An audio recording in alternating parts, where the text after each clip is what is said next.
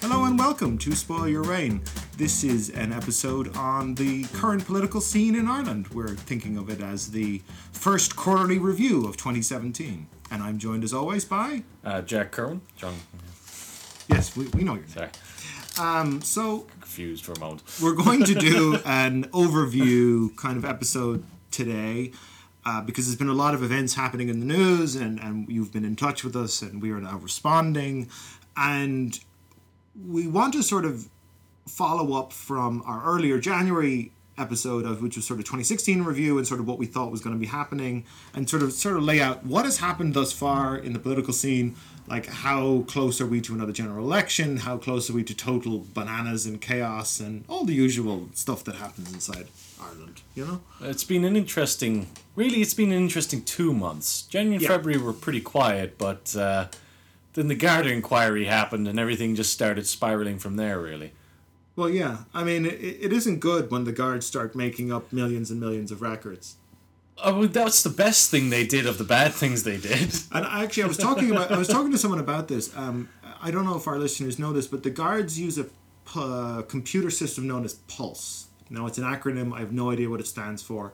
But basically, it's like a series of databases that are interlinked where they input all the information. So when they catch you for speeding, they have to code that data so it all has like a series of letters and numbers, and each of that equals a crime and so on and so forth. So the guards were completely resistant to Pulse happening because they liked their old system, and the argument made in the mid-2000s by the senior guards to the Dáil in public was that this would be far too onerous for guards to do because, well, they don't really know how to use computers, which was kind of a scary thing to be said, in public where people can listen to that. So anyway, they rammed it through in 2005 and they made them embrace this Pulse system. And due to the Pulse system, we were actually able to figure out that they were making up what seems like 1 million, maybe 1.1 million records, which is insane. Well, the bigger problem overall with the scandal surrounding the Gardaí is not even the damage done to their reputation, which is in tatters, completely gone. It's the damage that's actually been done to on-the-ground individual people. Is that everyone has heard crazy stories about, the Gardaí are coming after me and they're doing this, that, and the other, and they're just completely, after me for, saying something about their wife 50 years ago or something. Right. The problem is with all of this stuff coming out is that it validates a lot of those stories. Well, it sounds true. Because that's exactly the problem, is that now no longer is the thing of, Jesus, Joe down the pub is still going on about the Gardaí or they're following him when he goes home from the pub at night. Now you're going, well, they probably are. They probably are, yeah. They're doing all sorts of crazy stuff, so... Yeah, there is a limit, isn't there? There was a phrase for this that I'm searching for and I can't think of it just off the top of my head, which is that when you have a certain amount of scandal with one agency or organization, after a while, all of the wild allegations just start being viewed as true because it just fits within the rubric of, well, if they must be doing it, or it's plausibly that they are doing it. Well, it's the thing of, you can believe that the Gardaí are, always doing this kind of stuff, but everyone always knows, sure, the Gardaí will do one or two things here and there, but overall, they're doing the best they can. The few good guards excuse that's been trotted out for 20 years. The problem, it seems more and more, is that the basket is full of wax apples. Yeah. They're made up apples. Yeah. Oh, just to be clear as well, for some of our non-Irish listeners, one of the scandals I was referencing was that the guards have... This is the latest in a series of scandals, I'll have to preface this, is that the police in Ireland manipulated and created a number of traffic offences records to do with drink driving. Yeah. When you're pulled over in Ireland for drink driving, you've got to pull into the shoulder, usually on the road. The test is administered, you blow into a machine, that is then registered somewhere, and then it all goes into this Pulse system. This is the basics from what I understand. I don't drive, but I've spoken to drivers and they've told me what's happened. What it seems like the guards were doing was they were just inputting that they had done these things. And this is not like 3 or 4 bad apples somewhere in a management somewhere. This is like on the ground guards. So if there's between 900,000 and 1.1 million records manipulated, then that is potentially, I don't know, 4,500 people involved. Well, just as 5 questions that would occur to any person immediately about this. 1, how much of these various alcohol legislation, which has been influenced by these drink driving laws, is now somewhat suspect? Yeah. 2, what were the Gardaí actually doing? Were they just sitting on the side of the road, perhaps having a few cans themselves? Who knows? 3, if they were manipulating that data, what other data have you manipulated? Well, there was a small report during the week that there are issues with the homicide figures. Well, that's really not good. Yeah, that's really bad. 4, who were the Gardaí? Was anyone in the Gardaí aware of this in upper management? Obviously, they must have been to some degree. Yeah. In which case, was this coming from the top down or the bottom up? I've heard 2 theories about it. One is that due to the issues with Garda pay, that you could get overtime.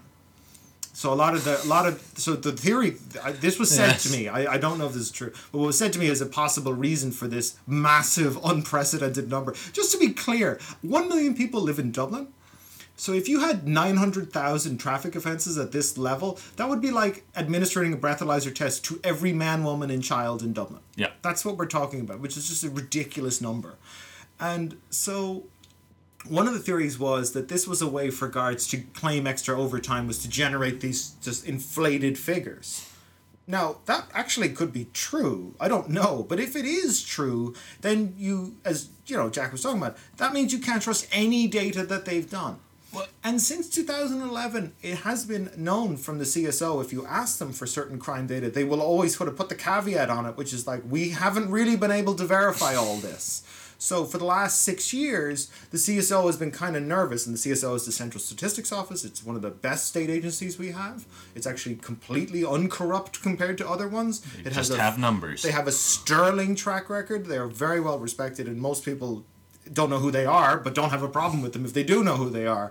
But when they are saying to you, like, yeah, we have some issues with the data they're giving us, it's much wider than that. Because as Jack said, legislation is passed when civil servants get data and then go to a minister, kind of in a, Sir Humphrey types, and go over and say, well, we have this huge problem, here's all the data from the guards, we need to pass this new law.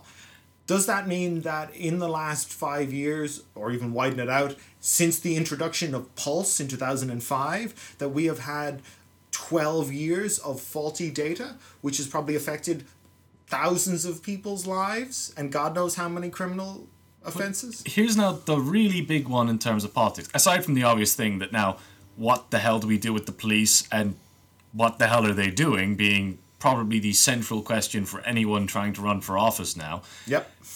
The bigger question is, for people involved in politics, so arrests, protest activities, Shell to Sea being a big ongoing one, what did the Gardaí lie about there? Because, well, we know they already did some pretty dodgy stuff in a lot of these situations. Yeah, they were not But good. now any allegations, I mean, the water protests, there were plenty of allegations, so what was true and what was not? Are we, I felt for a while that we're now in a situation where the guards are just no longer operable. And by that I mean they can't function as an agency due to the fact that they have potentially, I don't know this, I'm not making an allegation against them, I want to be clear in case someone wants to sue me. I'm not alleging that they've done this. They could get you for drink driving. Oh, yeah, well, that would be fun. Me who doesn't drink or drive. But the potential problem, apart from the obvious stuff, like they broke the law and manipulated facts. And scammed the government. Yeah, those are all big problems. But here's a more existential one. Yeah. If your police force has used its authority to put people in prison, potentially in let's just take the last 12 years. So, I don't know how many thousand people go through the prison system, but let's just say it's 5,000. Probably a lot more, but let's just say 5,000. So 5,000 a year for the last 12 years have gone through the prison system. If even half of those are suspect, it will result in the largest overturning en masse of criminal convictions in the history of the state. It will also involve a massive compensation system that we'll have to pay these people because we've put them in prison based on faulty or shitty evidence. Well, The other thing, of course, is that the courts then are going to have to basically say that when Garda evidence is put in courts, do we trust it? Can we trust it? Can we actually put someone in jail on the basis of the evidence? If you fundamentally cannot trust your police force, then they have to be removed. Well, and how the hell do we deal with that? There's even more worrying is that the government already had an issue of being shown to be weak on the water charges and having to back down. Sure. Now, this, aside from being a great victory for, I'm not even going to try to say their name because they have too many acronyms, the solidarity groups, this is a huge loss for the government in terms of trying to introduce many things they want to introduce, such as increasing license fees, where they wanted to hire independent goons, essentially, to basically... We're going to talk about the broadcast tax later. But 3, they are also talking about changing the point system for driving offences. Yep. So people would be more likely to lose their licence. Yep. Which, of course, entirely is under Garda purview. Yep. And the Gardaí have been lying about this for apparently 12 years. We don't know. Yeah. As long as we've had the point system now, it occurs to me, really. It's a long time, yeah. So how the hell is the government supposed to support this legislation to be harsher with the laws when their police force is breaking the law? Yeah. And the police force has to obviously enforce this law. Yeah. Well, I mean, basically we're in a situation where who watches the watchers? Nobody. Apparently the CSO. Well, yeah. Our statistics agency. But okay, so last year the guards nearly went on strike, which is illegal and unconstitutional for bloody obvious reasons. If your police force go on strike, then it's like a free-for-all. Yeah, it was going to be, like the National Yokes Day when they accidentally legalised all drugs. Yeah, well, thank you, Supreme Court. That was a very funny day. Actually, not much happened, but yeah, it did happen. When that was going on, the entire political discourse was sort of expecting that there was a little man in the Department of Justice who had a plan. They didn't have a plan. The government basically said, we don't have a plan. We know that the army had a plan because their job is to defend the state. Didn't the army actually state that we'd be willing to step in this situation? No, they pretty much said, no, the chief of staff was doorstepped and he said basically, I have a plan. They wouldn't tell anyone what it was. Fair enough. It's a military, But it doesn't take a rocket scientist. The plan would be troops on the streets. Yeah. This isn't South America. Nobody really wants troops on the streets. And I would like to point out an important thing to any Irish people listening. In the case of strikes, it is not unprecedented for the army to step in and fill an important role. Hence it happened South during the garbage strikes in Dublin. Oh, yes, they did. The army had to come in and clear garbage off the streets. Yeah, they also had to drive trucks at one point. Yes. Yeah. So this is not a completely unheard of possibility. It is a couple of decades since we've done it, but yes, yeah. But, there's precedent. No. Yeah, but I don't think, in other countries, having the army have an enforced presence in the public sphere, such as a lot of South American countries, when because the cops do go on strike in South American countries, the army will step in and sort of perform that function. Nobody here is kind of prepared for that. And the army don't function on the same rules as the guards do. You couldn't tell an army officer to go fuck himself on a Friday night if you had a few cans. That wouldn't go down well for you. Yo. They have a very strict disciplinary system. It's the army. Yes. Now, I'm not saying that that's a bad thing. Obviously, they're the army. But there's a reason you have your army and police force separate. Separate, yeah, exactly. The army have a very specific function, and they do it very well. And I don't have a problem with them. I mean, I think they do a great job with not enough money. We can go on to that in a second. But the thing is, the fact that they were expected without any plan to somehow control all policing in the country just shows you how much of a disaster this is. But on top of that, just on the tourism thing, could you imagine coming to Ireland and discovering that, we just have a lot of military on the streets right now because our police force is kind of not working? But it doesn't bode well. But I would like not to entirely defend the Gardaí, but to point out an alternate problem to the Gardaí fudging these numbers. if the Gardaí were indeed fudging these numbers for overtime, and the strike was over pay conditions and work conditions, Yeah, it was. then there's an issue of, this is not solely the Gardaí having an issue. This is many Irish institutions having issues over being expected to do significantly more work for what is now much less pay than they were originally on. Sure. Now, the issue then becomes, how the hell do you have a government that is not paying people so little that they're now fudging the numbers, and what other institutions have been doing this? What other issues are lying in wait for this government that we're going to discover that any number, perhaps we will discover that many leaving certs were just half-assed marked because they weren't getting enough pay. They were just having to rush through it because they had other responsibilities. And that is an even bigger issue for this government, because now it becomes a fight between the government and the Gardaí on who's to blame. Now, obviously, both are to blame to some degree. Sure. But there is a significant discussion to be had there on who's going to come out okay. Because then you have a worry of, if the Gardaí obviously want to protect themselves, they kind of got to put it on the government, which is not what the Gardaí should do. If the government wants to protect themselves, they kind of got to put it on the Gardaí, which could become very difficult as time goes on.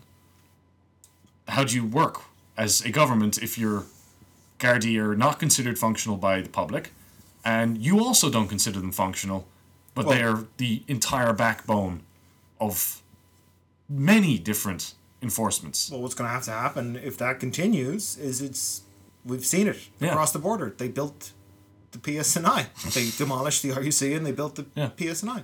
And if we have to do that here, so be it. But there's going to be a lot of blood on the floor doing that. That's going to be a real bloodbath. Like, a lot of people are going to hate that. Their guards are going to go mental. And, there will be like a frenzy of leaks out of these people. That's the other thing. A couple of guards are being investigated for breaching people's data protection rights, privacy laws, by just leaking indiscriminately. Paul Williams is like plugged in to like senior guards who just randomly ring him up and give him information that is privileged and that is illegal, what they're doing. And they deserve jail time. Nice long sentences for that. You cannot do that. But you cannot use the power that you have to go after citizens. But to sum up the issues here with the Gardaí. One, they've been falsifying data, possibly because they were not paid enough to do the jobs, possibly because, they were just acting in a criminal manner. You've got senior Gardaí leaking, just... Constantly. I have there's no actual comparison I can think of in Irish history of just the complete disregard for their duty in that situation. And the law. Which also indicates that this isn't just a problem with Gardaí on the ground. This seems that senior leadership is also completely and utterly incompetent. Yeah. Or possibly criminally competent. Bent, I think, is more likely. And you also have, at the same time that these senior Gardaí are leaking, they also had the recent scandal of going after a rank-and-file Gardaí who was leaking things that he should have been leaking, such as obviously Garda incompetence at this point in time, who they tried to slander by getting other organisations to claim that he was a paedophile. Yeah. So we have a Gardaí who's not only leaking, they're also going after other leakers and trying to implicate them as a criminal. They're also just making up statistics in order to claim more money off the government, and the government may have been supposed to be paying them more money to actually run a decent police force. What the hell do you do with an organisation with that many problems coming to light in a 2-3 month period? Yep. And the worst part is that it was all known before. Yeah. That's the real part that pisses me off, is that I have always been deeply distrustful of this institution since I've been an adult and learned more about them, because they have always been opaque, self-censoring, and a complete enigma, really, on how they functioned internally. And you meet nice guards, right? You do meet nice ones, but it is the exception. Well, and a few good apples don't save the spoiled bunch. Yeah, and like, you do deal with them. You don't tend to deal with them in a good way, because community policing pretty much got defunded. And that was a huge problem that has nothing to do with the guards. The government made that decision, right? I mean, that is on the government. But the thing is that we have this agency that is just dysfunctional and dangerous. That's the bit that is never stressed enough. The danger to the stability of the state is huge. the potential financial consequences to the state. If they have put people in prison due to evidence that is illegal or falsified or whatever the hell they did, and if it's on a huge scale, then someone's going to have to pay for that. And it's going to be Joe and Jill taxpayer. Yes. And if we thought that the child sex stuff cost a boatload of money, this could be twice, 3 times that. But on top of that, there's, going back to one of the original issues, is that I've got friends, and everyone's heard stories of Gardaí really overstepping the boundaries of what they should do. And while I wouldn't dismiss them, I wouldn't pay them particular heed. Well, now I would categorically believe them. There's no reason for me not to believe these allegations. And so, how the hell do you... There is no trust. Yeah, how do you even live in a state like that? Is there... Like, now there would be valid concerns of people, well, should I report this crime? Because, I mean... That's what I meant by dangerous. Yeah. If you don't trust the agency to the point where you will not report stuff because either you think that they will do it wrong, or you're so pissed off with them and you just don't trust them at all to do it, that's even more dangerous, because that means that, like, you know, your house gets broken into, you have to go to the guards because of insurance reasons, which is probably the only reason we have robbery statistics, really, because I don't think anyone goes to them to get it fixed. Because I mean, like, I know myself, friends would go to the guards, you go with them down to the station, they say my wallet was robbed or whatever, and the guards are like, yeah, you're gonna have to just write that off. I'm sorry about that. That's terrible. Sorry, but not we can do. And you're kind of I've even had friends get their heads absolutely kicked in, the Gardaí go, Jesus, sorry. Yeah. But the question of data, and the governments rely on coherent data streams, right? I mean, if you're a minister, basically what happens is data is brought to you within your purview, and then you make decisions and pass laws and ministerial orders based on the facts that you have in front of you.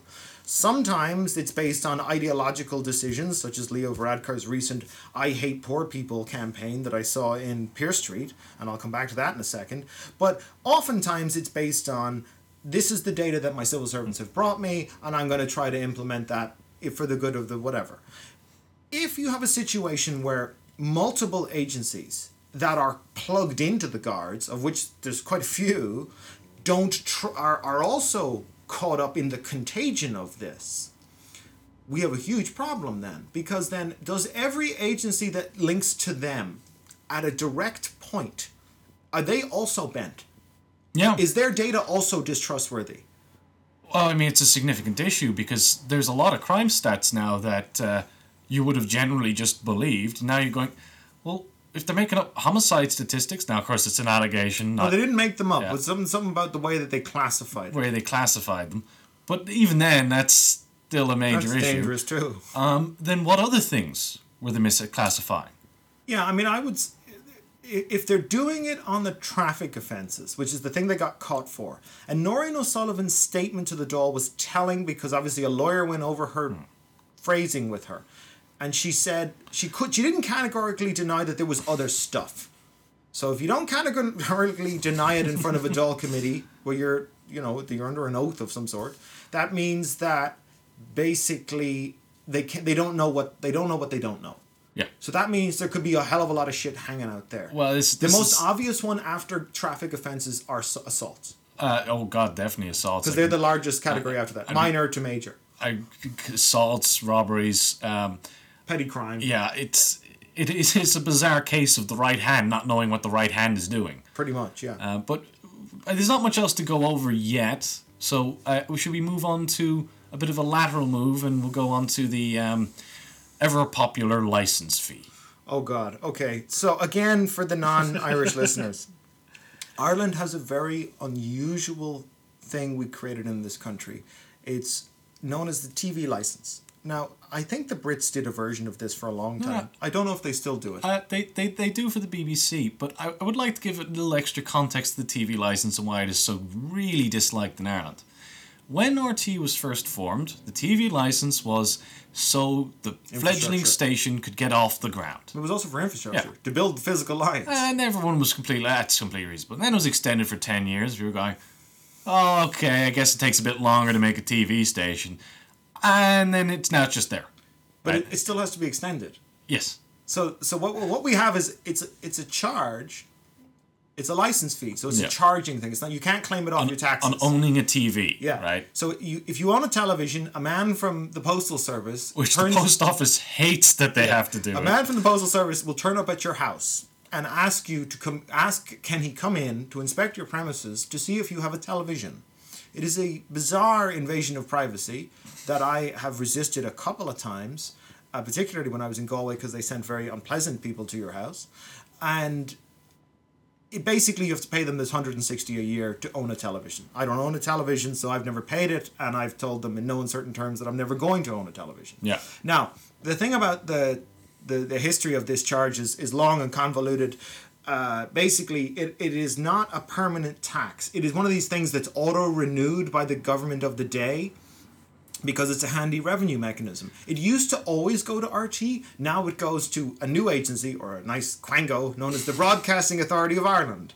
And mostly goes to RT. Yeah, and the Broadcasting Authority of Ireland gives out grants. And these grants predominantly, surprise, surprise, go to RTE. I would also like to point out, unlike the English and British charge, where you get the BBC, which has almost no ads at all except for BBC programming, RTE still has a lot of ad time and some very ridiculously well-paid hosts. Huge. Yeah. So what we have is, a couple of years ago, in the last government, so the Fine Gael Labour government, Pat Rabbit, who is a traitor to the Labour movement and a whole bunch of other things, decided that RTE needed a bit more money.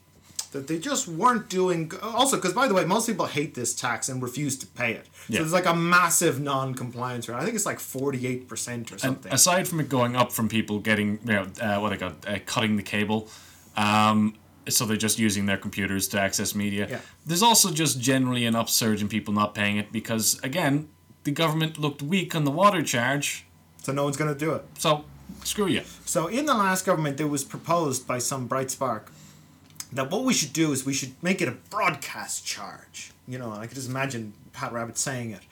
And what it was going to do is it was going to be on all devices that could access the internet, which, as of this moment in 2017, includes your watch, depending on what you buy, which means that you would have to pay a tax to the Irish government for owning a fucking watch. Well, see, they fixed that. Now their proposal, I think, is on screens over 9 inches. Yes, I love the emphasis on inches. Mm-hmm. But they also... This would usually have gone past my radar because they propose this frequently enough, and I honestly believe if they try to push it through will be a disaster because you run into then problems of... Triple taxation. Well, not even that. Here's a simple one for you. University students. What are most university students going to have? A laptop. Very few laptops with less than a 9-inch screen nowadays. And where do they live? Student housing, which don't have TVs a lot of the time. Some do. Which means, now how's this being paid? Are you paying, Who is the pays the student charge? paying? Is each individual student paying? How are you dividing up that housing? But regardless of that, there's a more fun issue of RTE proposed that, they really weren't getting enough revenue and perhaps the license fee should be doubled to €320. And of course extended in such a way that every household would have to pay, regardless of if they ever watched RTE. Now, the reasoning for this is very simple. Sure, you might not have a TV, but they do have the RTE player, and you could be accessing that. Which, of course, any rational person who doesn't watch RTE would go, well, just prevent people, gave a code. Put a paywall. And then, if I pay the license fee, I get my account, happy out, I'll watch RTE player. I don't want to watch RTE player. Just the fact that I could is not a reason for me to pay. I could also just go to someone else's house and watch RTE if I really wanted. Well, the other thing, of course, is that RTE, I think, at the high points of the year, maybe has 1 million people tune in. Yeah. That's iffy on how they calculate that data, because they're terrible for fecking around with their broadcast views. Let's just give them the million figure, Yeah. right? That's 1 in 4 citizens. That means 3 out of 4 want nothing to fucking do with them. Well, I mean... That's the other way. 75% don't watch it. Just an aside note to non-Irish people. We have the Late Late Show, right? It is Ireland's and one of the longest running talk shows, if not the longest in the world, I think. I think it is now the longest running talk show. It's hosted by an idiot who brings on largely anyone who's off the street. Sometimes, yes, he will get famous people like Justin Bieber or...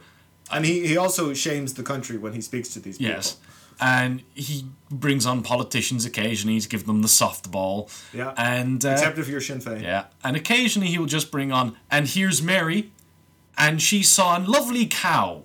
Yeah. Yeah. That's mental stuff. And it's not... It would have been a well-watched program once upon a time. It's not anymore. I don't think I have seen it in years, except briefly when passing through the front room when I'm at home with my parents, and they will have it on, and I will then leave the room because I've avoided seeing it for years when I'm not home. So I don't know.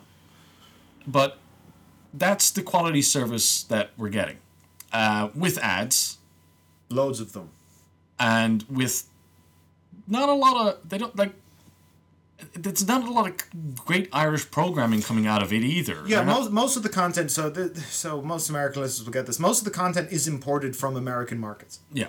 Very little original program that's funded. We have 2 soap operas, 1 per channel, I think, and so there's things like that. But there's nothing major in terms of new dramatic programming. There's every so often they do one show. That show Love Hate was sort of popular for a while. I've actually never seen it. I don't care to see it, so I have nothing really to say about it.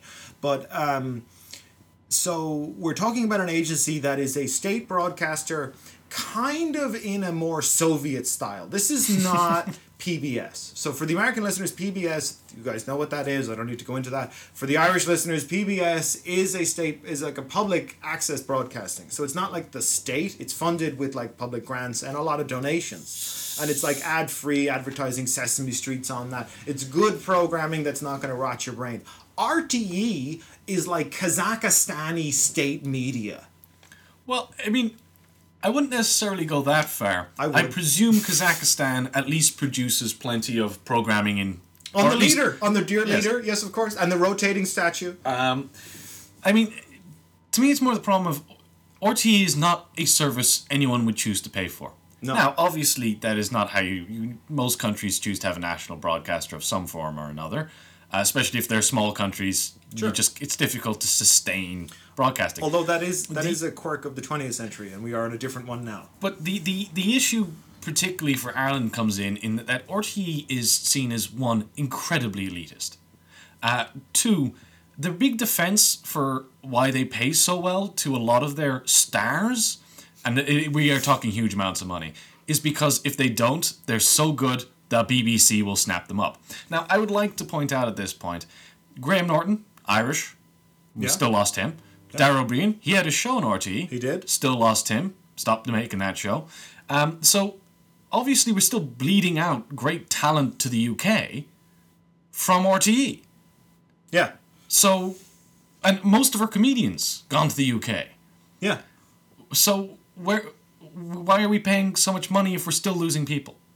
Because we're only paying money to specific people. But also, the whole point of public broadcasting is that you don't make money doing it. Yes. And there's no great loss. I mean... Like, look, the GAA, even though it's not something I play, is based on the idea... GAA, again, for the non-Irish listeners, is the Gaelic Athletic Association. It is the national sports association for the country. And they work... All their players don't get paid. It's a voluntary, non-paid organisation. It is a actual shining example for other countries like the UK to get their shit together and stop paying these people millions of dollars. It's very impressive. It's very, very impressive. Even though I don't play the sports and I don't watch it, I'm deeply impressed in the fact that they've managed to keep that. They're also fantastic for the communities because it means that your local GA player isn't some mythical guy and you're never going to see. He's literally probably down the road running a plumbing business. Yeah, it's very local. It works. Yeah, exactly. Now, the thing is, I'm not saying community radio is the exact same as like athletics, right? It's not. But at the same point, having a broadcast media that is more relatable to like normal human beings is a good thing. And not paying them. At one point, at its height, RTE salaries paid more than the President of the United States. Yeah. That just tells you how out of touch and maniacal these people are. They broadcast basically at the wealthiest suburb in the entire country, and they broadcast to a very small group of people. And I would like to point out very importantly here, we're paying a license fee, much like BBC, but we're still getting ads. So they're getting ad revenue. They're getting the license fee. They're paying huge amounts of money to a star who is not going to jump over to the UK and be massively popular. And even if he is, there's plenty of other Irish people who could do a pretty good job too. And by the way, they would not pay him that money. Yes. Oh God, no, they wouldn't. They never would. Why would they? But two, why is a public broadcaster paying these incredibly good amounts of money? Because you pay these stars in other countries and in other organizations high amounts of money, so they stay because they get you an ad revenue. RTE is already guaranteed revenue from the TV license. Yeah. Why are they competing? Who are they competing for? It's Ireland. It's a small market. We only have TV3 and TG Car as competition to RTE. And TG Car is connected anyway. Yeah. TG Car is for the Irish language. Yeah. TV3 is independent. So who are they competing with? Nobody. They have the Irish market. Yeah. Why is they getting these massive pay? Again, I doubt this will go anywhere because Fine Gael would just be inviting another embarrassing loss. No, but the problem is that they think. No. The Minister for Communications is a guy called Dennis Naughton. Yes. Dennis Naughton is from Roscommon. Yes. That's just. I'm not saying it. That's a problem. Okay, I'm from the way you looked at me there. He's from my neighbouring county. I'm not knocking him from being from Roscommon, right? Dennis Naughton. Most people didn't probably know who he was. He was recently hit by a bus. Oh, I forgot about that. Yes. It was a terrible way. Minister hit by bus. He survived. He's totally fine. But Dennis Naughton is the guy pushing this. So I'm pissed at Dennis. Yeah. And although then again, the guy before Sherlock was. Oh no, Sherlock was the digital stuff. yeah, the soap. He was also an idiot. It was a gobshite. But Dennis talked about doing it through a ministerial order. Yes. Now, I don't know if that's legal. I actually think it's illegal because I think you can't generate new revenue without passing a law. Like, you can't raise taxes without putting it in the budget, or at the very least, a supplementary appropriation. I was about to say we should move on, but I also forgot the true killer to all this that really makes it seem utterly insane and Kazakhstani. He also wanted to get a private company to take over gathering the license fee. This. Yeah. So, look, the post office does the license fee for a very simple reason. For a lot of Ireland and a lot of its history, the post office, everyone can get to a post office. It was necessary. And that's why it also does a lot of social welfare payments. It's also bizarrely in the phone business now. For most people, it is the physical embodiment of the state that's up the road from It is. It always has been the core of the state. Yeah. So it got that job back in the day. Because they also did telephones and other things. This is in the 1960s, by the way, just to say that. So they've been stuck with this license fee thing, but people are relatively okay with a guy who's kind of working for the state coming to their door. They don't like it. I dislike that they insist on seeing every room. Yeah. But regardless, I can live with it. If they send a private company, Goon, and it would be a private company and a goon because they're hired to literally get me to pay money. It's debt collectors. I'd be getting a better service off a debt collector because at least they would give me a call before they turned up at the door expecting to come in. Yeah. And they're expecting me to just let this guy working for a private company into my house who's insisting on money to inspect my devices to pay him. Mm-hmm. Why in God's name would anyone in Ireland like that in any way? Of course, then no one's going to like it. But more correctly, why wouldn't anyone in Ireland just take a hurley to them? Yeah. Get off my property. You work for a private company and I don't give you permission. And by the way, when they tried this with the water thing by privatizing the enforcement... They did take hurleys to them. Yeah, there was a lot of rambunctious responses to that. My favourite one being, and just to give you an idea of the kind of thinking that a lot of Irish people have to get around these things, a lot of people took to cementing parts of their properties so they couldn't actually install water meters. Yeah, they blocked drains with cement. Like, people were like pretty much willing to cut off their nose to spite their face just to do it. Yeah, exactly. I don't know where it's gone yet. this new tax. So for our listeners, like, do be freaked out, but it's not happened yet. But definitely get on the blower to your member. You do. This is one of those moments where you have to get on the blower to the member. Though, Jack, considering it's a Fine Gael government, this could be a suggestion for them to replace the police force with TV license inspectors. Well, yeah, great idea. They do like private partnerships. But like, if you don't want this to happen, and I don't think anyone listening really wants this to happen, because by the way, they've come up with this theory where basically anybody who has a laptop has to pay this charge, anybody who's got a desktop computer and a monitor has to pay this charge, which is, by the way, a triple taxation. So if you don't want it to happen, ring your local member and make sure that it doesn't happen. Yeah. Because politicians only do stuff when they think it's an existential threat to re-election. And on the subject of re-election, my terrible transition, we are now going to go talk about the next couple of elections that are coming our way. From what I can see, what we have is the British general election. Yep. And then our own belated second general election. Yeah. You know. As well as the Fine Gael leadership campaign, which is tied into that. I don't think we particularly need to talk about the French election, as it's undecided at this point and not particularly relevant to us. No.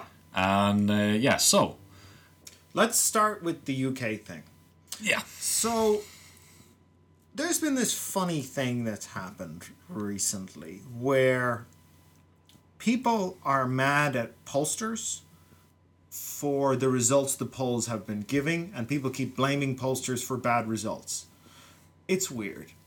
Pollsters ring humans who are also members of, like, you know, the general public who vote. So yes. I don't know what you're mad at them for, but anyway. So there's been this narrative that Trump and Brexit are linked, which is stupid because they're not, and I'll go into why. Yes, this is the theory of the right-wing contagion was going to spread across the world. Yeah, the whole world's on fire. So the first thing is that Trump and Brexit are linked. They're not. Brexit, which is a stupid name, comes out of the last referendum they had in the 1970s. That small minority that were very pissed off, that did not want to be in the EU, that were aided by Rupert Murdoch and a massive right-wing press. They've been there from the beginning. From the beginning. And they literally just got a bare majority to get it over the line. In the polling on the run-up to Brexit, it was a 51-49 proposition, which is within the 3% margin of error, which all polls come with. It was a toss-up. It was a toss-up, and it went one way instead of the other way. That does not mean, just because all the polls told you that 52% of the country were going to go one way, that doesn't mean anything. I'm going to go on a little bit of not a rant, but an explanation here. Right. Polling companies are made of people, and people make mistakes. Now, this is a problem for polling companies for a number of reasons. One, they occasionally, in their attempt to get questions entirely right without any bias, come up with questions that people's brains just don't process because they just want to finish the poll and get out of there. Well, by out of there, I mean off the phone or out the street or whatever. But two, they're dealing with people. And people just answer things. They don't necessarily put thought into them. If you asked me one day, do you think Ireland should, join a force to invade Namibia? I might go, sure, why not? We may as well use the military. Yeah. And the other day, I might go, what the hell are you talking about? I'm actually thinking about this today rather than just trying to get down the street. Exactly, yeah. The third final big problem is this. We poll too much, and we poll, and we put too much stock in them. Polls are good indicators, right? Polls, traditionally, we're generally trying to take the pulse a bit and find out had things changed massively. So a good example in Ireland would be back in 2007, 2008. There was a big poll done about gay marriage. It was the first poll that showed that Ireland was probably in favour, and it trotted around for a long time. But here's the thing, they didn't poll all the time on that. They didn't poll all the time on that because polls are finicky. Polls just give you an indication. If you get a 59-51, poll, that could have just been an accident, margin of error, because the smallest thing in a day can be a massive swing. Also, polling companies don't all use the same questions, and the wording of questions really determines how you're going to answer it. So I was just looking at the most recent Ipsos poll that came out in March. It has the most leading questions you could ever think of, really. Well, see, it's not even necessarily that they're leading. It's that their phrasing doesn't actually tell you what the people meant. Yeah. Which is it's a much bigger issue. Well, it's leading in the sense it's trying to get an answer that they want, but the key thing being is a big one. They also editorialize in the question. Well, a good example was on the Gardaí trustworthiness. Yeah, whereas, this was polled in March 2nd. Was your trust affected by the Gardaí scandals? Was it unaffected, or do you not know, or unchanged? So the problem is that if I say yes, it affected because I thought the Gardaí were standing bastions of society, or yes, it affected my opinion, I thought they were shit, they're now a lot worse than I thought. Yeah, it doesn't... Or I could answer, no, the Gardaí are still worthy of trust, or no, I always knew the Gardaí were a bunch of corrupt idiots. Yeah, exactly. You can answer it both ways. Yeah. And both ways are meaningless because of that. Yeah. Because the question was phrased badly. Yeah. I mean, same with the questions on the leadership. This is for Leo, right? So there's been a lot of talk on the Irish Times in particular. There are a couple of people in the Irish Times who really have a little candle in the wind for Leo. Leo has definitely captured the Dublin 6 voting margin where these people live. I wonder journalists would fall into the ABA categories. I would say quite a few of them. And ABA, just what Jack's referring to, is the wealthiest quotient of the country. Quartile of the country. And so he gets great press for doing nothing. He's been a minister for a while. We were talking about this earlier. He's been a minister in a couple of different departments. Every single ministry he's held has been basically noted for not much activity, fantastic press, and that's about it. That's it, really. He says a lot of things and does very little. Yeah. Pretty much. I mean, to use the example, since we're on the topic of Radcar and he's not doing much, he's currently in social protection is what they call it now? Yeah. Yeah. But social protection is now what was just the social welfare department. They just like coming Changing up the name. every few years they like to change it up. I imagine it will be like social innovation at some point. We'll all be engineered out of it. But his current strategy for dealing with welfare fraud, which there doesn't seem to be any great indication that it is a vast problem, is that he's taken out a massive ad campaign to encourage people. Actually, funny enough, if you go on welfare.ie, rat, it will bring you to a page to report people for welfare fraud. And by the way, Mary Hanafin, when she was in charge of when it was called social welfare, made a huge deal out of welfare fraud too and passed a bunch of laws that gave banks the ability, this is back in 2009, banks have had the ability since 2009 to go into your bank account and tell guards what you've been spending. So the idea that these departments aren't vigilant about this is ridiculous. Not even that. We now have facial ID cards with a chip in them to identify us when you go to get your social welfare. Or any kind of welfare at all. I think you just need that card for anything now, really. Yeah, it's been rolled. No, it's been rolled out as basically a national ID. I think you even need it just for child benefits. Yeah, but the whole lot. On top of this, there's also something important that has gone under the conversation here. Who are the most likely people to be committing welfare fraud? Well, if you listen to a lot of people, it would be young lads who are in the pub drinking. Here's the thing. Most young people, I think until you're 27, you're getting a fraction of the rate, right? If you're under 24, it is a ludicrously small amount of money, so you have to live at home. It's like a less than 100 a week. Yes, about 96. It might have gone up to 100 a week or something. No, they were exempted from all the rises. So at €96 a week, you enter sort of a problem where you're going, perhaps you've really reduced welfare so much and the job situation in a lot of these small towns and villages is so shit. Well, they're getting a couple of bucks maybe working in the pub. Now, that's not good, obviously, and is technically a fraud. As in, technically, it just straight up is fraud. But part of the problem with this is that at €96 a week, you can't travel to go to an interview. No. You know, you've also got small businesses who can't really afford to hire you for more than... And so you end up in the situation where even people who are getting part-time work don't get enough work to actually get off the welfare system fully. The other thing, of course, is, and this is just the broader point, is we don't actually have that many people on social welfare compared to what we used to have. No, it's tiny. It's like 6%? 6% now. So it's 6%. It was we were here when it was like 15, 16%. Yes. That's when the fraud not that it ever makes sense, but that's when that fraud stuff really kicks in, right? When you go, God, it's got this huge number.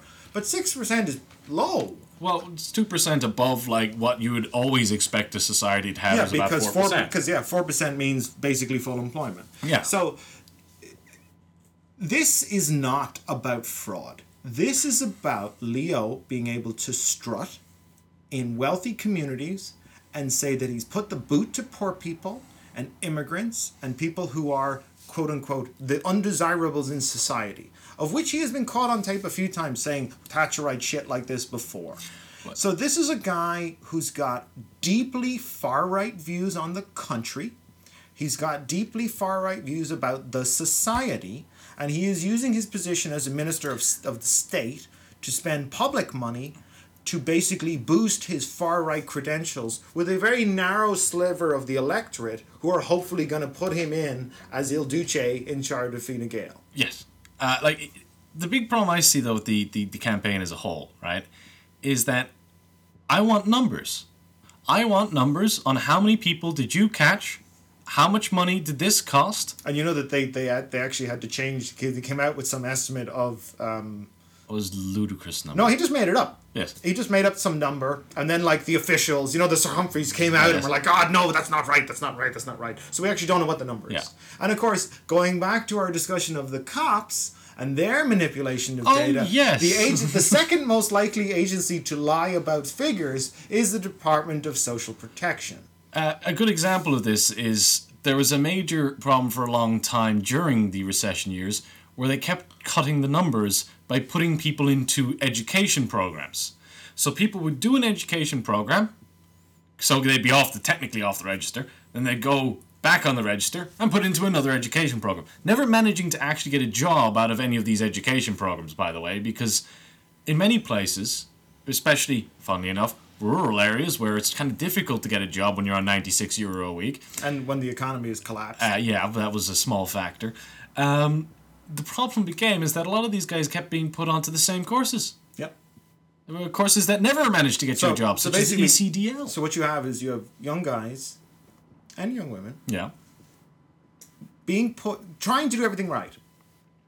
Let's say they didn't go to college or whatever because they couldn't afford it, or they just didn't get that kind of leaving cert. But they go, okay, I'll go down to the job seekers. They're going to put me on a program so that I can go and get a job. Yeah. They don't want to sit in the dole. They want to get a job. Yeah.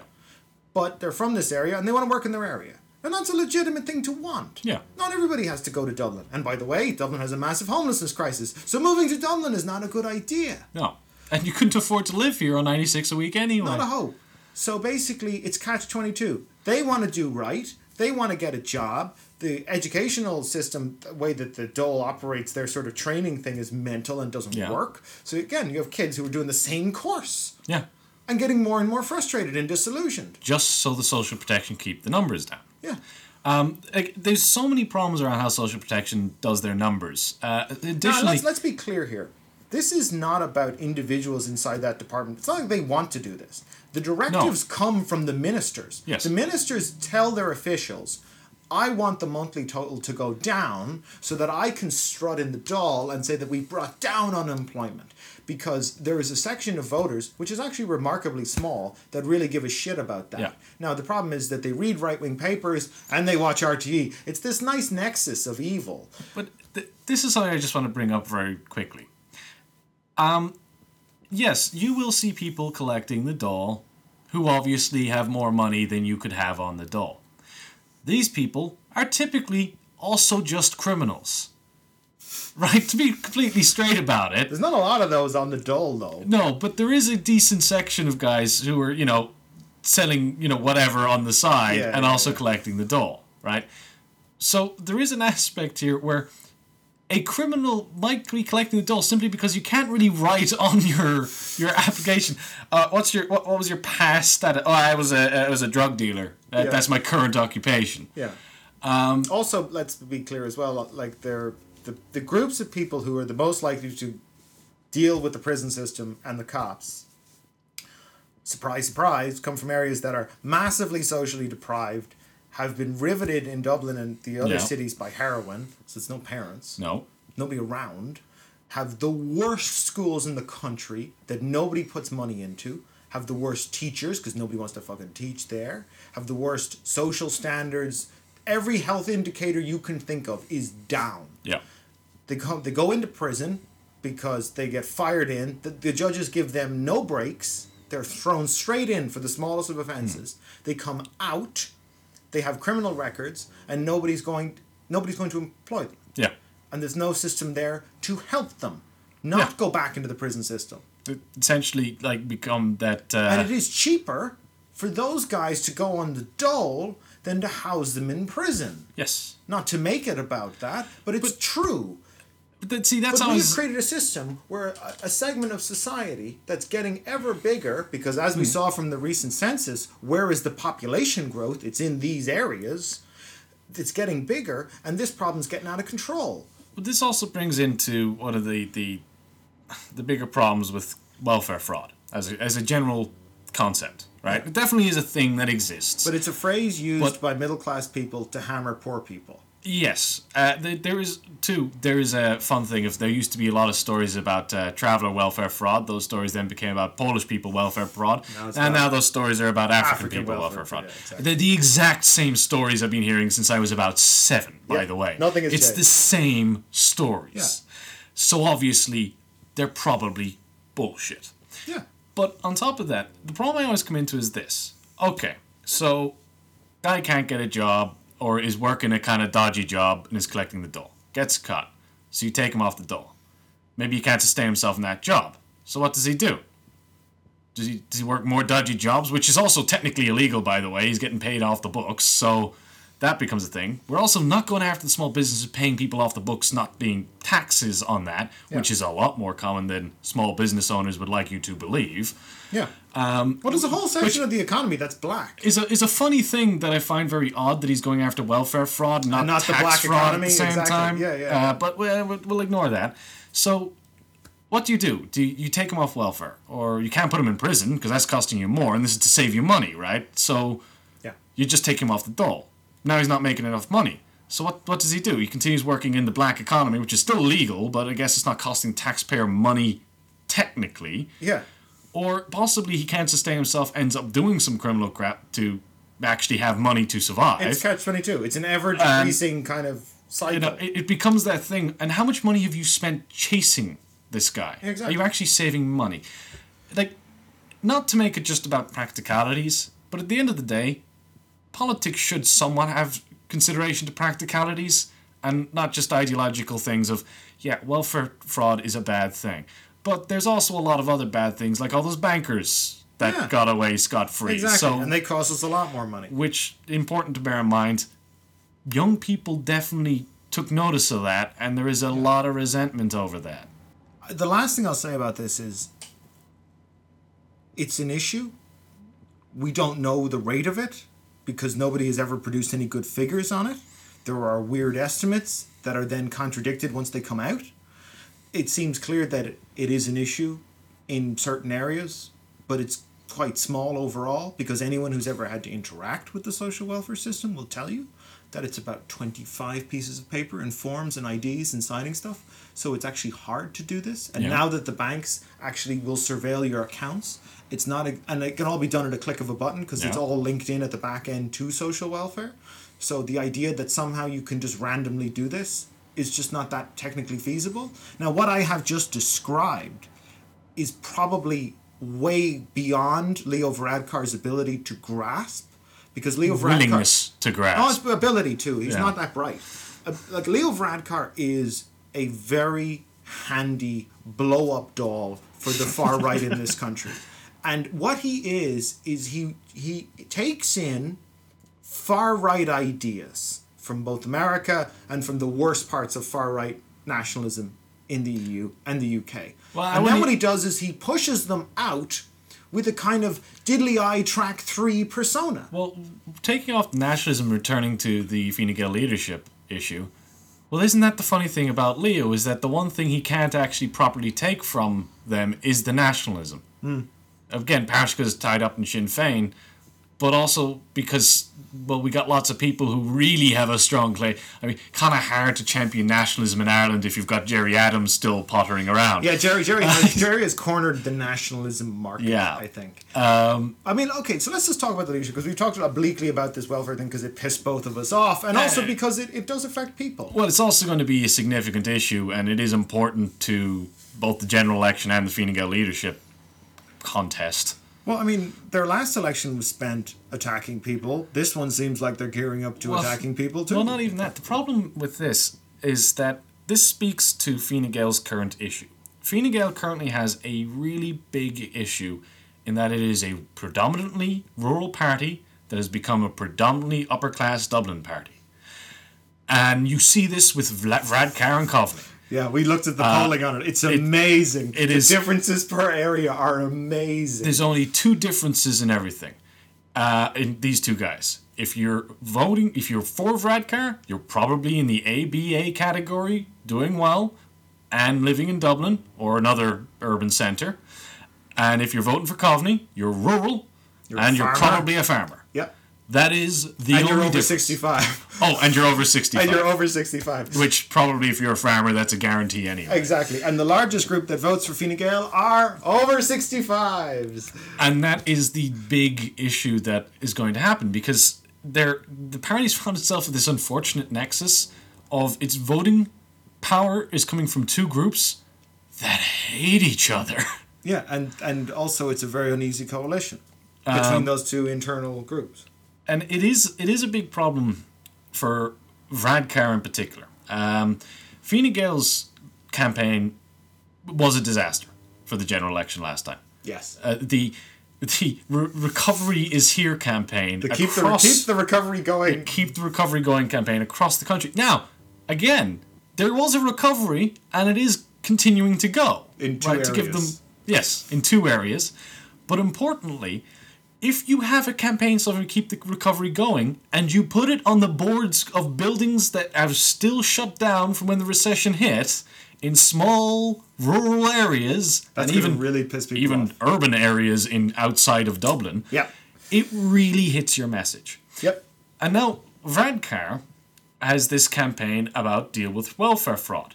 Now, this campaign is generally a fairly solid conservative campaign to run in any country. Yeah. Oh, it is. Except for one big problem he's up against. Ireland had so many young people, so many older people, and so many just working class Joes who saw the economy implode and ended up stuck on welfare with no hope for at least half a decade. At least. For many, it was a decade. Yeah. And here's where that problem kicks in. This was not just hitting the young people. This hit across the board too many people who suddenly found themselves in the dole with no way out. And while you can say you're going after welfare fraud, the problem is that those people also heard that during those years of going after welfare fraud, and they're going, I wish I could commit welfare fraud. That would mean I could find work. Yes. So that's going to seriously hurt Varadkar if he thinks that that's going to aid Fine Gael's chances in an election. And also, it's funny, yeah, you're right. The whole strategy is so similar to keep the recovery going, just in terms of its tin ear. But isn't that kind of the issue with the Varadkar-esque kind of strategy, or that wing of Fine Gael, which is, let's have a focus group. Let's have 30 people in a room, and let's ask them what they think. And then we'll basically take those very skewed results, because they're going to take them from all the wealthy areas, put them in a room and ask them a bunch of questions, and then they're going to make that policy. And then this huge swathe of the country that is like, well, fuck that, is going to have a reaction.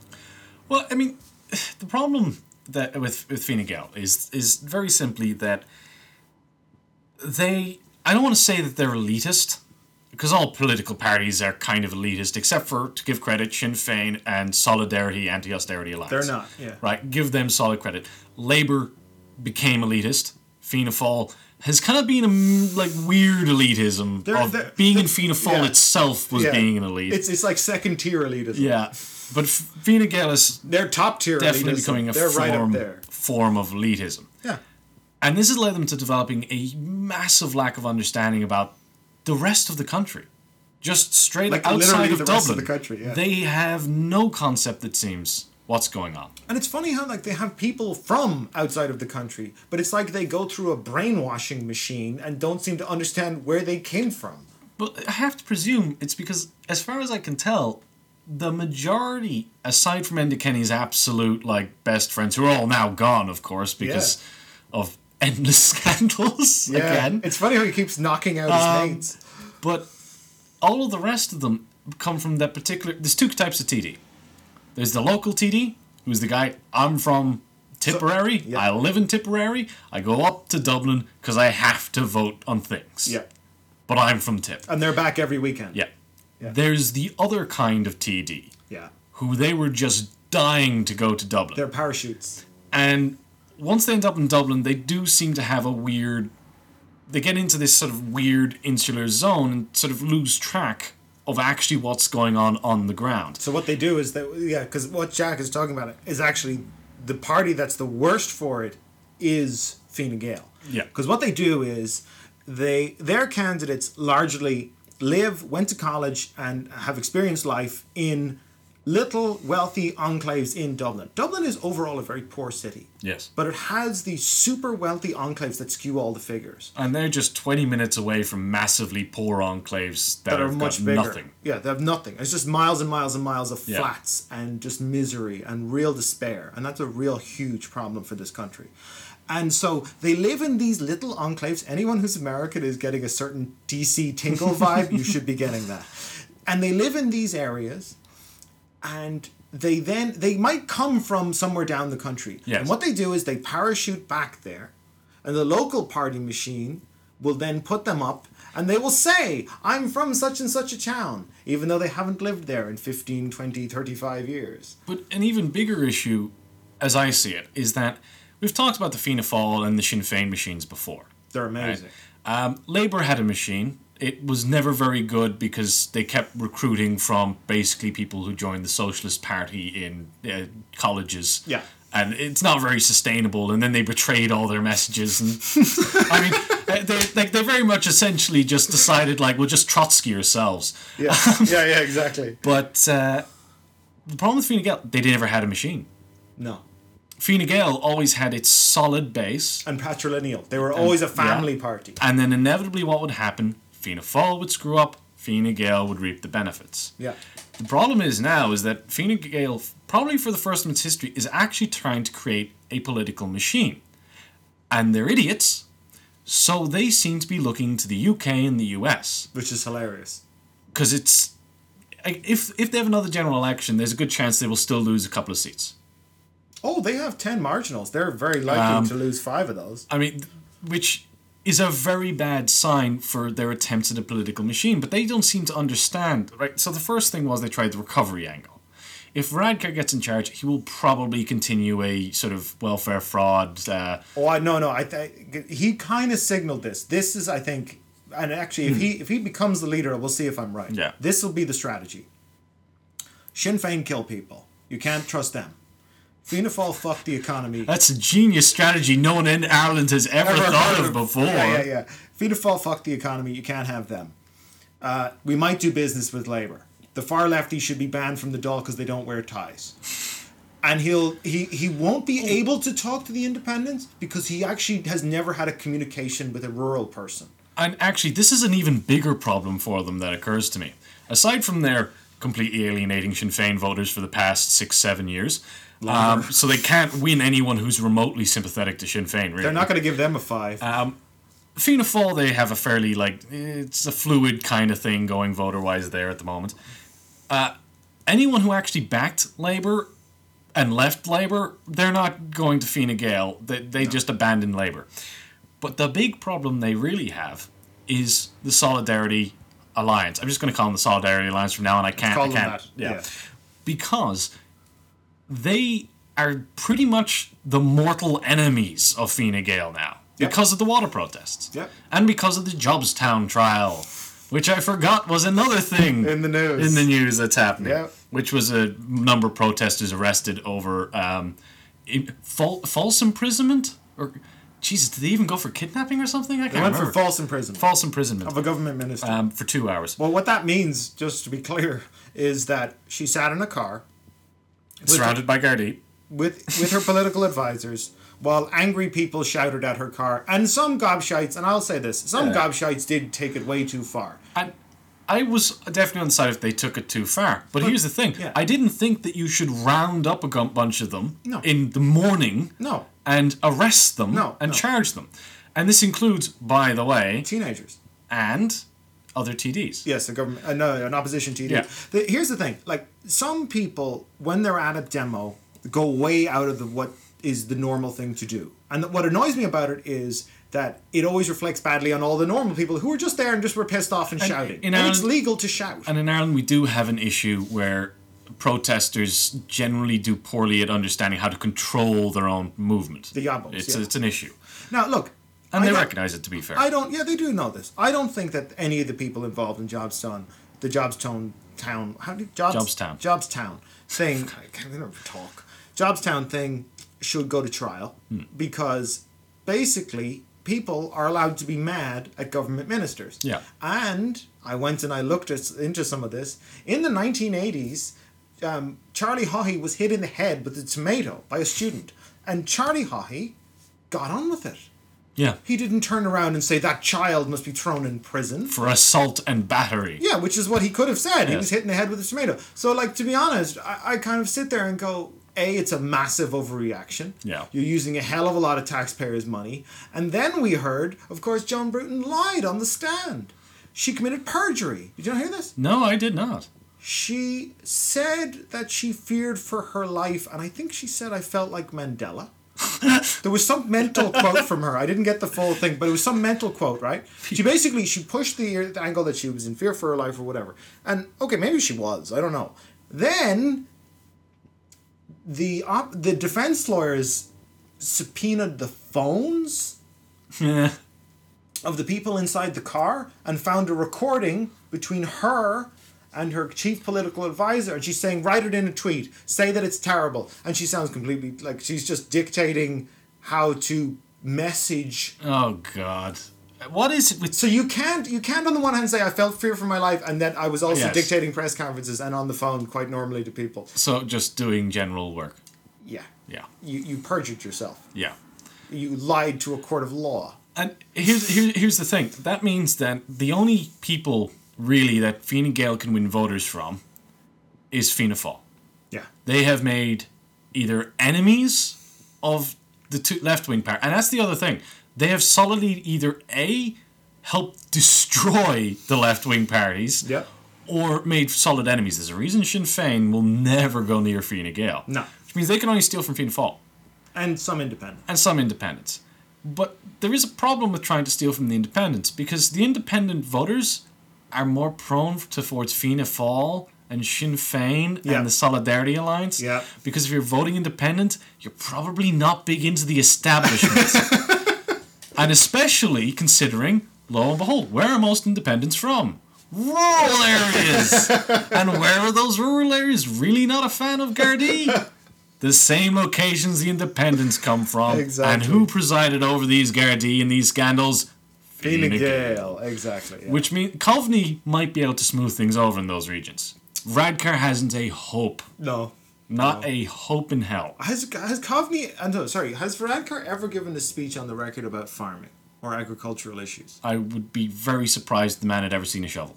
Okay, that's really bad. Like, because Simon was like, I have to say this. I think Simon was probably our most gifted minister for agriculture in quite a long time. Oh, yeah. He had degrees in it. He understood it. He dealt with the meat scandal. It was amazing. Well, you can see why farmers love him. It was a testament to just efficiency. He was just really good at dealing with agriculture. Since he's left agriculture, things have not done well for Simon because he's now the minister for problems. Yes. Now, in fairness, Enda did that to him to be a prick. Well, because Enda was he was worried, and justifiably so if you're Enda Kenny. Yeah. Yeah, I just can't imagine Varadkar managing to hold the rural votes. You have to remember, though, that they have a different system now. This is the other thing. This is the first election for a Fine Gael leader using their new system. So, okay. Just again for the non-Irish listeners. Just a moment. When I hear new system, I just don't imagine this is going to be great. This is not going to go Okay. well. Usually in Irish politics, the party leader is picked by the parliamentary party. In recent years, there's been a push towards involving the membership because they feel that a more primary style system would be a good idea. After watching Trump, I don't think that's a good idea. But anyway, there's this move towards more primaries and a primary-like system. Not anything as open as America, which just lets this blundering asshole just get involved in it. But like, it's still more open. Yeah. So Fine Gael decided that what they would do is they would create weighted percentages, which is a nightmare. So 70% of the vote, or is it? I think it's 70. Yeah, 70% of the vote is given to the members of the parliamentary party. So that's members of Fine Gael who are in the Dáil and in the Seanad. 20% is from, this is hard, 20%, I'm trying to remember all this. 20% is county councillors, and 10% is the membership. So as little as humanly possible to give them something to do. Now, Jesus. how do you weight that electorally? Because they're all going to have to do multiple ballots, and I have no idea how anyone's going to become leader from this nightmare. But there are basically 3 candidates, one of which is almost certainly not going to win. Yeah. And it's really unfortunate because Fine Gael could do with some female leadership, considering it's had a whole bunch of blokes for a very long time. Actually, every party's had blokes. They could all do it. And Labour. and the Greens, no. the PDs. Oh, yeah. And then we had the Social Democrats as well. Yeah. The newer parties. The newer parties are good, better. Yeah. Not good, better on gender. The older parties are still terrible. So Frances Fitzgerald is never going to get elected because she's been the Minister for Justice over all this massive scandals. Yes. And also, she just doesn't answer questions well or at all. So it's pretty much going to come down to... There will be a third person. There will be a dark horse. I have no idea who that is, but it's Fine Gael. There's always a dark horse. Yes. Now, the way it's weighted, the system, right? The dark horse can't come out of the county council or membership pool. Yeah. So that's how they've rigged it. Basically, But it's a fantastic system because you don't even need you just need the majority of the Dáil and you're done. I don't know how they've weighted it. Yeah. But yeah, I'm assuming that could just, I mean, I was expecting they might come up with a new system where it's 50% people who are friends of the current leader. Yeah, I mean, that's kind of what it is. So this is their new electoral system. I have no idea how it's going to work. It's kind of like when Charlie Haughey said, you can't get rid of me, I'm going to have a special Ardèche, and the Ardèche will elect me. Yeah. And that's what he did. It was a mental thing to do. So I don't think this is going to work very well. But it means that it'll be a big, long hustings. Yes, but this leads us to the question of the general election. Oh, God. See, there is the big concern. Anyone wins that, there's a good chance that Fianna Fáil might just decide this might be a good opportunity to collapse the government. Mm-hmm. I mean, they may have made promises not to do that, but... I mean, who trusts them? Well, not even that. That was a year ago, and who can remember a year ago? Yeah, I mean, another general election in the middle of Fine Gael's leadership contest would be genius. Well, I mean, especially since... The reason I think that this is a possibility is I imagine Fianna Fáil is finally beginning to They also really don't like Leo.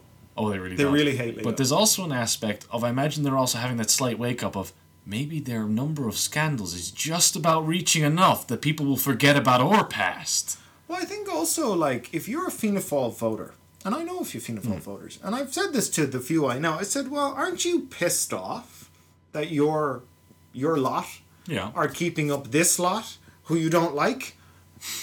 Sorry, that's a totally banal way of phrasing it, but I don't know. I don't know. There's no other way to say it. And like they are pissed off, so I think that they're going to start to get more and more pressure from their hardcore supporters who are like, "What the hell are you doing, keeping Fine Gael in power? They're just wrecking the show." And the polls for Fianna Fáil have shown a kind of steady increase. It's still in the 20s, but it's an increase. They're of much of a muchness with Fine Gael again. Yeah, which is good for them, I mean, I think the next general election will probably be similar to the first one we had last year, except that, we'll just have more independence and more bloody chaos. Yeah, maybe we'll get Fianna Fáil, but... I mean, the thing is, it could be ungovernable. There is a very high probability that the numbers just don't add up to actually govern it at all, Which actually, which nobody's really thought about. well, if funnily enough, it seems to be an almost popular situation in Ireland of not being able to pass more bills. Yeah, we looked at the polling on that as well. There was a polling question, and it was the worst phrased question I've seen in a long time. But basically, what it was asking was, do you agree? Oh, I'll rephrase that. Sorry. Don't worry about the question. We'll never get it right. It wanted to know: were you happy with the current situation where no government can pass any legislation? Well, because they need to have debate, and under Fine Gael, they really did not like discussion. Oh, no. That's totally unfair. Fine Gael believed in discussion in 2-minute segments Behind closed doors from 11:45 to 3 a.m. and then the bill was passed at 3:15. Yeah. Now that is lots of discussion time when people are going to the Dáil bar, they're having a few scoops, they're staggering back in to vote. I mean, I think there's loads of discussion time there. You know, between the bathroom, the bar, and the floor. Yeah. You've got loads of time. Before they call the vote, there's a good minute or two. There's a good minute or two. You can ask your political advisor what the hell And you're sure, supposed it's to not as if you could vote against them anyway. Yeah, exactly. Yeah. I mean, it's been well known that the voting cards for Fine Gael are all rigged to be yes anyway. Do you agree with this? Yes. So, yeah, it seems weird that the polls show that people want more change, but yet are quite happy with the fact that nothing can happen. And I think the only reason they're able to have such a contradictory view is because we actually haven't had any major issues that are affecting people's lives yet. Well, There is the thing. There is an additional thing, which was both genius and stupid on Fine Gael's part, where the Citizens' Assembly is fantastic for Fine Gael because it means that things they don't want to deal with, they can just say, well, we didn't have, as I've called it before, it's their little puppet of like, you're going to hold a referendum. And then Fine Gael goes, oh God, we do have to hold a referendum, you know? It does what they have to do, but Fine Gael gets to go, well, we don't want to, but the puppet. The agency told us. Yeah, exactly. But the problem is that this has created a thing where, okay, the pass gay marriage, abortion referendum coming up, but the problem is that even if those pass, Fine Gael actually can't claim any victory from it. No. Because people go, but your puppet did that. You didn't do it. Yep. Like, so it allows them to keep their voters happy, but it gains them no voters on the whole. No. It is somewhat... It's kind of like saving yourself by shackling yourself to the railings of the Titanic, yet you've definitely not fallen in the ocean yet, but it's just a delaying tactic. It's a delaying tactic, yeah. But I think the problem is that they feel that they can't make any movement there. Yeah. And also, they are unwilling to seek out new voters. Yes. And if they put Simon in charge, they won't get any new voters. But a lot of voters will probably go, yeah, he's Fine Gael. Yeah, there's a whole bunch of shit there I don't like. But he doesn't scare the hell out of me. Yes. Whereas Varadkar... Tolerable is the phrase someone used. And actually, that is the thing that has to be kept in mind about Irish elections. We don't elect the person we love. We elect the person we can live with. Or tolerate. Yeah. And Varadkar is intolerable. Oh, to certain sections of the population, he is the bee's knees and can do no wrong and is the great, like the wealthiest areas in the country. hope of the world. But for most of the country and most people I know, he is sort of kind of looked upon as the worst of the worst Fine Gael has ever come up with. He also poses a massive problem for the dwindling Republican areas that Fine Gael has traction in. Yes. Because how the hell do you run in a Republican area as a Fine Gaeler? And if you are a Fine Gaeler in a Republican area, you're Republican friendly? Yes. Doesn't mean you're shit or light, but you're Republican friendly. And then you have this raving lunatic Tory who, regardless of, look... Like that, regardless of if he's actually like 100% doing what Thatcher would like him to do, he comes across very Thatcherish, and he is a walking attack ad on himself. He is just uranium. Yeah, he's just dangerous. Yeah, I can't think of a single issue that Fine Gael is going to come up against where he is the best candidate to deal with it. He is the worst candidate for pretty much every issue facing the country in Fine Gael, in my view. He is very little, as I've said before, he can't weigh in on the abortion referendum very well, not only because he's a man, he's also a gay man, which poses difficulties. He doesn't have the track record that most other Irish politicians have of my great-granddad fought in the Civil Wars, so he doesn't have a great stance on the nationalistic Republican front of a united Ireland, which is an issue that's coming up. He's terrible for most people in the west of Ireland for the notion of Brexit negotiations, because they see him as pretty British feeling to them. So they go, why are we sending a British guy to represent us? We like the lad from Mayo. Yeah. At least he definitely wasn't British. Yeah, there's that. He's Tory light. And he seems to be looking to continue the same failed campaign strategies of Enda Kenny. Yeah, that's the weird one. Where's the change? Well, it's just all for the worse as far as I can see. I mean, look, he definitely looks better for Fine Gael because, it's definitely a change from white guy from a farm somewhere in Mayo. Yeah, I get that. But I don't understand how, okay, so the initial shock wears off and people, because, there will be the international... shock wore off ages ago. No, but there will be... international. Okay, let's play it out. He becomes Taoiseach, right? Yes. Taoiseach Leo. God help us. So Taoiseach Leo takes over. There will be international headlines.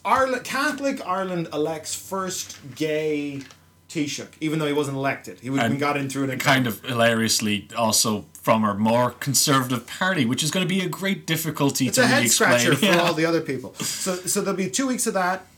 He will get a total walkover by the press. Yeah. There's not a single journalist I can think of who's that critical of him. Most of them give him a pass. They go, oh, well, Leo's great. And the reason they give him a pass is because he's fantastic for leaks. Well, there's that, and there's the simple thing of, as you said, he has never, none of his departments have had anything go wrong. They have the minute he left. They have the minute he's left, which is a bit of an indicator, really, that something was wrong and he got out in time. Yeah. But there's also an aspect of, if that's the best you have, is, well, he didn't fuck up. And to be fair, that does seem to be par for the course for Fine Gael ministers, that, fucking up is almost, task one and day one of being a minister. I mean, if that's the best you've got, that might stand to him as a cabinet member. How does that stand to you as a Taoiseach? Very badly. Because that means that what he will do is he will lick his finger and see which way is the wind blowing.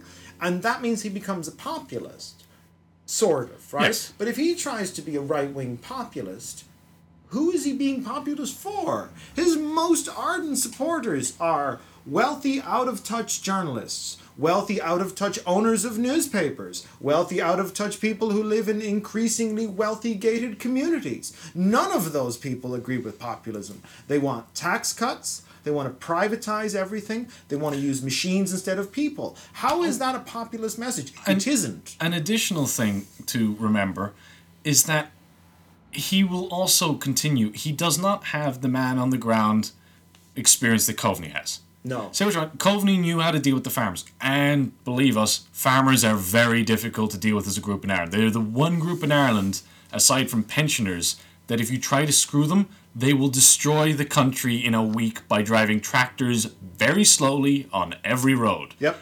It is a genius technique that they have always used to get their way. They also will just block roads. But he kept them happy. Very difficult to do. Radcar has kept no one happy. Not in any of the departments he's run in, not in the health sector. Hasn't there been an industrial action in every department but this one with him? I believe so. So, he's an anti-union guy. This is the other thing about anti-union guys. So Shane Ross is a comparative example, right? Shane Ross is more articulate than Leo because he's older. He's learned how to lie better, right? He's gotten it together. And he also sounds plummy in English, and there's all that other problems. He totally is a West Brit. He's very happy with that. Yeah.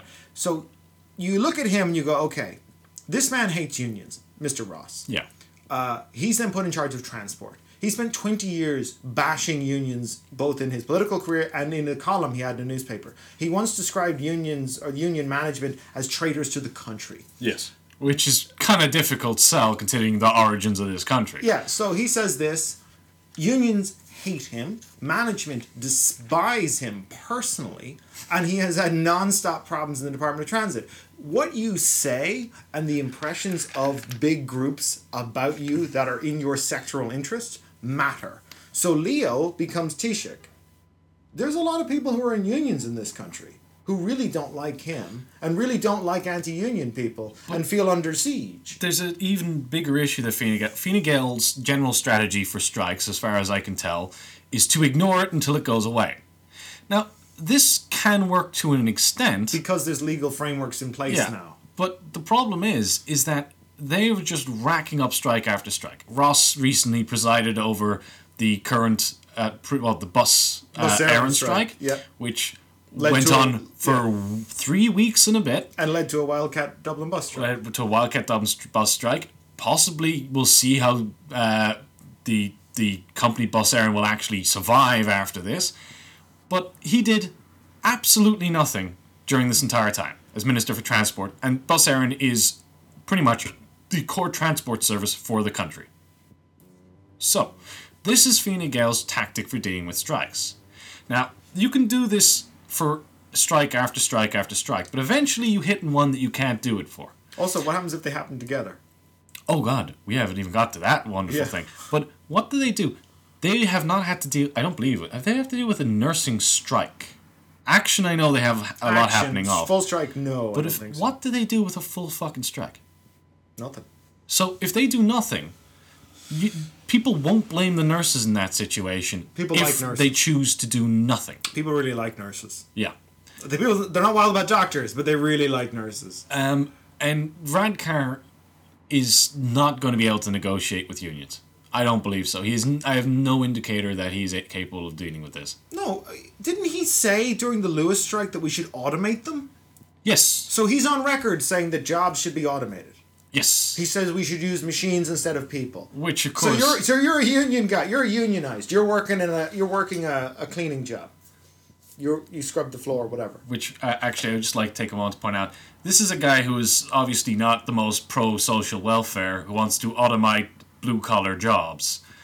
You can see where his unpopularity comes from. Yeah. He wants to automate jobs. And also, by the way, this isn't like a 47%. He didn't say this quietly somewhere. He broadcasts. He likes to talk. Yes. So it's mental. I don't understand. He just keeps saying it. And his wine drinking friends can talk about how great disastrous it is. Yeah, it's terrible. Yeah.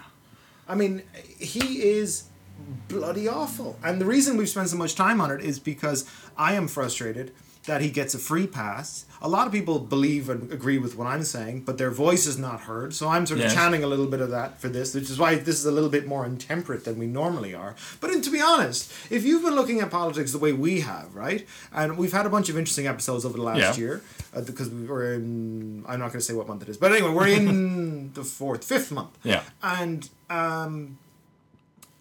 you look at it and you just can't help but get frustrated because you're going, okay, so there's two people who might become leader of Fine Gael. One is tolerable. He'll do conservative shit, but he's not a maniac. Well, we expect it from Fine Gael. Yeah. It's a conservative party. That's fine. It's a conservative party, but he also isn't ideologically hell-bent on wreaking chaos on the whole country. Then we have another guy who is a complete ideological, very consistently ideological. Give him his credit. Yeah. He truly believes in abhorrent far-right ideological stuff, and he will do it. And it's important to bear in mind, in case you're listening to this from other countries and you think that we're being a bit harsh on his right-wing policies by saying they're far-right. In this country, they're extremely far-right for what we're used to. Every country has their own political spectrum. He is on the far right of ours. And he's just going to bleed them voters. Yeah. He will preside over the collapse of that party back to its usual standing. Yeah, I mean, unless he's really like... I believe. I believe. Now, here's the one thing about the Leo bounce, right? There's been this thing in the Irish Times, we've made a lot of fun out of it, where there's this one journalist who keeps saying that all her friends know who Leo is, therefore Leo's very popular, which I love that. That's the most statistical thing I've ever seen. My friends know who he is. Great political analysis. Oh, it's amazing. I mean, I went to some meetings of the Communist Party. They thought, Stalin had some good ideas. I mean, I reckon he's thinking he's going to have a revolution. It's going to come back. It'll be a resurgence. Yeah. We'll see 1921 all over again. Turn Leitrim into a gulag or something. Exactly, yeah. That's total. That makes sense, doesn't it? So there is this thing about him being popular with young people. And I think he is popular in a sort of odd way, as in that people know who he is. But here's the funny thing. As you saw in that polling, He's not massively popular with young people. It's like 30%. Yeah, same as everyone else. He's Yeah. mainly popular with... Wealthy people. And the age group was 30s. 35, no, 35 to 49. They're not young people. No. They might be young in comparison to many politicians, Yeah. but they're not young people. Yeah, that's the highest group that he was popular with. Yeah. In my age bracket, it's like 20-something. Yeah. And, the other thing about Leo is funny. I think the more you know about him, the less you like. Yes. So on surface... I actually On thought surface- quite decently of him initially. Yeah, Then I thought about him. I didn't know who he was. I was just like, oh, he's that chap. Yeah. I didn't know him. I didn't have an opinion. Then I started figuring out who he was. Then my opinion went, this is a deeply dangerous threat to the state. Yeah. That was the flip, you know what I mean? And also, okay, so the next leader of Fine Gael and Micheál Martin, Yeah. whoever else becomes Taoiseach, is going to have to deal with three major crises.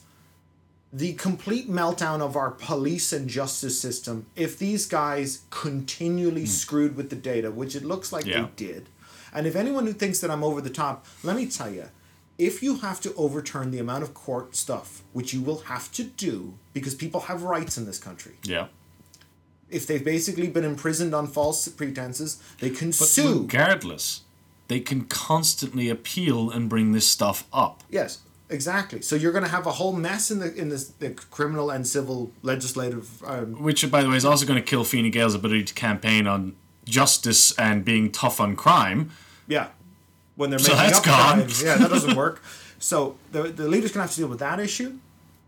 They're going to have to deal with the economy because the economy is in a really, really, really bad place. It's in a dangerous place. Oh no, I think it's actually in a really bad place because We're at risk bubble. We're at risk of a bubble. We're in a and no one's really sure what the impacts of Brexit will be in this country. Yeah. And especially, just in case, the Brexit aspect also has to do with the United Ireland issue. which is a whole other deal. That I know a lot of people think at 10, 20 years down the line, but as we've seen the past couple of years, 10, 20 years can happen in a couple of months. Yeah. You know? Yeah, things that were once considered undoable Yeah. have become very doable. So yeah, you've got a massive problem with the police. You've got the economy writ large. You've got individual things within the economic thing that I don't know if anyone in Fine Gael has either the expertise or the know-how to get it sorted. Well, they possibly have the wrong data. Well, that too. And then this is the other one, and this is the third one, and it's important as well, is that what does Fine Gael stand for? Right? Fianna Fáil ran out of steam in their last government because Yes. they did 3 terms. And their last one kind of ran out of steam because Brian Cowan was kind of wandering around going, well, I'm in charge because I'm in charge. And there wasn't like a vision. Okay, look, Brian, as I said earlier, I said, if Brian maybe wasn't hammered all the time and he was like sober, maybe we would have gotten a vision. We would have had a coherent vision. A coherent vision. We didn't have one. And so, but like, Fianna Fáil didn't have a raison d'etre for being in power except to be in power. Yes. Fine Gael are getting increasingly close to they're in power, but what exactly are the things that are driving you to take power? The problem that they're really going to be hitting up on, and I'll think we'll probably finish up on this, Yeah. is that the strikes are going to increase. Yeah. Without Fine Gael rolling out some serious reversals of changes that, they presided over in many cases. Fianna Fáil did preside over a lot of them too, to be fair. But unless they start rolling back some of these things, they're going to see more and more strikes. And they don't want to deal with those strikes. And here's the problem. Eventually they'll hit upon the one that they can't just hope away. And the agency that they usually used to deal with industrial action or massive large-scale protests are the cops, Yes. who are And also compromised. additionally, this ties into the thing of, to a lot of people, if you're looking at Fine Gael, they do have one thing they stand for. Anti-union. That's really all. Yeah. Anti-union and social conservative. Yeah. And on that note, that ends our rather haphazard Ramble. ramble, exactly, our ramble in this quarter in review. We will be doing more podcasts. I know we haven't spoken that much about the UK general election, but that's because not a lot has actually happened, fellas. So give us a break. We're gonna. It's got one interesting thing, that you called an election probably to secure her mandate and ahead of talks. That's really all there is to say about it at this point in time. And there's a good chance that she actually won't get anywhere near the majority she thinks. Yeah, and they have significant impacts on the north Yeah. in terms of the power of the massive unionists. border. Yeah.